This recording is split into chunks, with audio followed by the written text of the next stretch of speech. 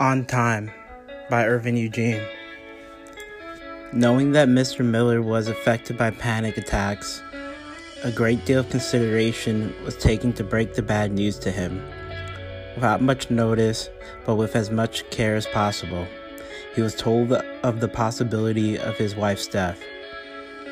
The message came from his brother, Victor, started by grim silence. A sad face and stressful demeanor presented negativity. One could tell the truth was burdensome. His wife's friend, Cynthia, was there too, near him. It was her who had been on social media when information of the car crash was received, with Jessica Miller's name in bold letters on the list of deceased. She double-checked online. She saw it on several of her friends' posts. People were sharing it everywhere. She viewed the news repeatedly. It could be no hoax or cruel joke. He did not hear the story as many females have in the way they spread the story. They were all in confusion. They could not accept the reality. Cynthia shed tears. She was distraught.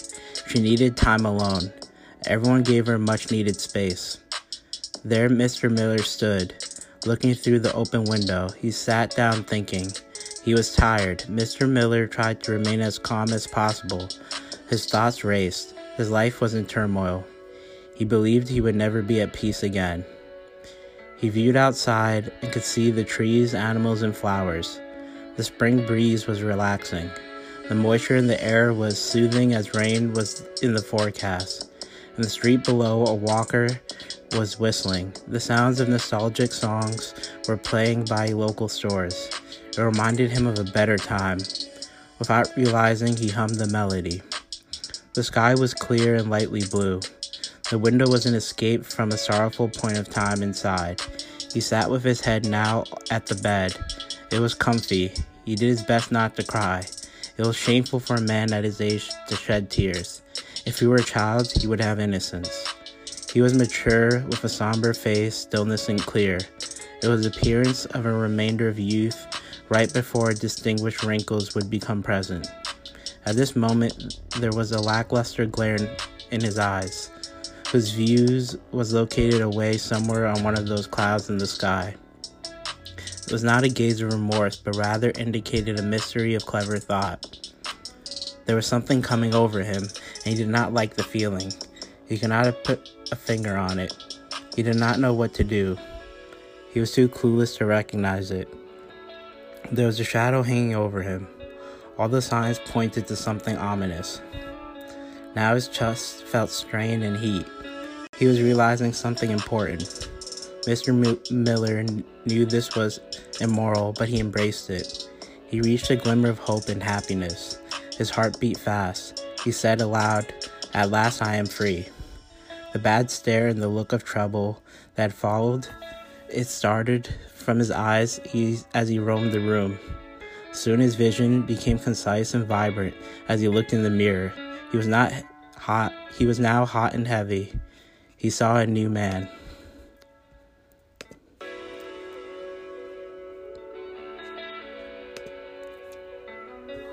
He felt regretful joy.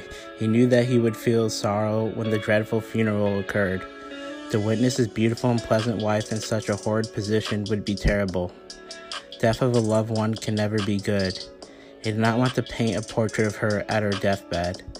However, he removed himself from that bitter time. It was selfish, but he could live on his own accord. There would be no one to answer for during those coming years. He would experience freedom. There would be no commitment for blind allegiance that men and women believe they have a right to impose upon each other. He used to say whether it is good or bad, but there is something to question in the lifestyle in which society imposed on marriage. At this time, there was a sense of true liberation. There was no lying to the fact that he loved her most of the time. On many occasions, he did not. Who cares? What is love? Shouldn't it include to feel alive? That is a strong emotion, maybe even greater than love itself. I'm released, he kept thinking. Cynthia was nearby, behind the door, with her lips to the keyhole, asking for entrance. Miller opened the door. "Please open the door. You will get sick." "What is going on, Miller? Come on, open the door. Leave me alone, I am fine." No, he was smoking tobacco through that open window.